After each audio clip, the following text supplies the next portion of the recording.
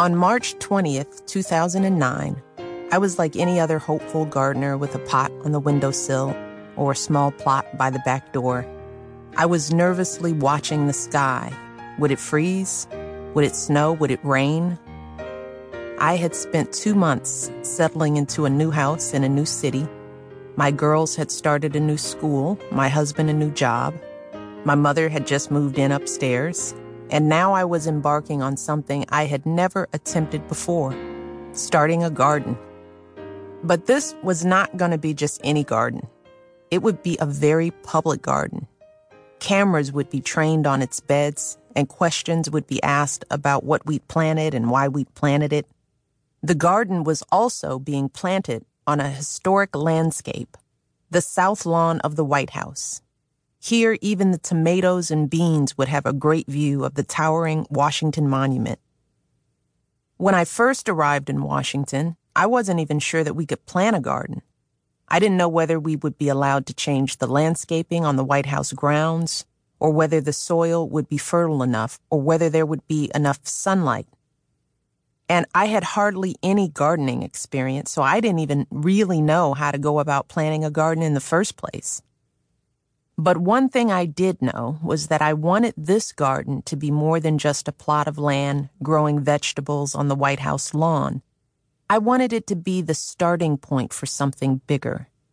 As both a mother and a first lady, I was alarmed by reports of skyrocketing childhood obesity rates and the dire consequences for our children's health. And I hoped this garden would help begin a conversation about this issue. A conversation about the food we eat, the lives we lead, and how all of that affects our children. I also knew that I wanted this new White House garden to be a learning garden, a place where people could have hands-on experience of working the soil, and children who had never seen a plant sprout could put down seeds and seedlings that would take root. And I wanted them to come back for the harvest, to be able to see and taste the fruits and vegetables of their labors. So in 2009, on a chilly and windy but thankfully sunny first day of spring, I joined 23 fifth graders from Bancroft Elementary School in Washington, D.C., with shovels, rakes, pitchforks, and a few wheelbarrows to break ground for the White House kitchen garden. 20 days later, we were ready to plant. We put in lettuce and peas, spinach and broccoli, kale and collard greens. And for days after that, I would look at the freshly turned soil and wonder to myself, is anything growing? Uncovering my roots.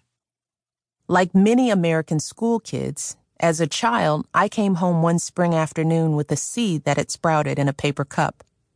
But vegetable gardening wasn't exactly a common pastime in the neighborhood where I grew up, at least not by the time I came along.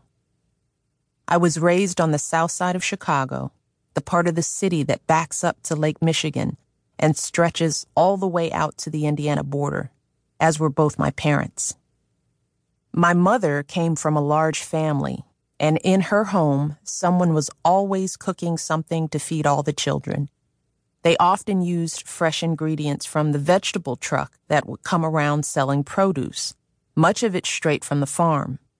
My father actually worked on one of those trucks as a boy, and every time the vegetable man looked up, he would see my father sneaking a piece of fruit, or so the story goes. When my mother was a little girl of 5 or 6, around the beginning of World War II, her family had a plot in a local victory garden. On the corner of an alley near her home, a vacant lot had been turned into plots for each family in the neighborhood, and my mother used to accompany her own mother to tend it. They grew corn, tomatoes, green beans, peas, and spinach from seed packets, and the children in her family ate their vegetables, whether they liked them or not. Otherwise, they went to bed without supper. By the time my mother was grown and married and my brother and I had come along, nearly all the victory gardens were gone. So were the vegetable trucks. Instead, we ate supermarket produce picked up when my mother made her weekly trek to buy groceries. My mother made iceberg lettuce salads and cooked broccoli, peas, and carrots, as well as spaghetti and meatballs and lemon chicken. Over time, she branched out and sautéed a lot of zucchini. But no matter what she served, every dinner featured at least one vegetable. And we had to eat all of them, no exceptions. Dessert was a treat for Sundays, and most lunches were a sandwich made from last night's leftovers. Our apartment didn't have a dining room, so we ate at the kitchen table. And unless my dad was working the evening shift at his job at the city water plant, we ate our meals together as a family, a tradition that Barack and I have continued with our own children.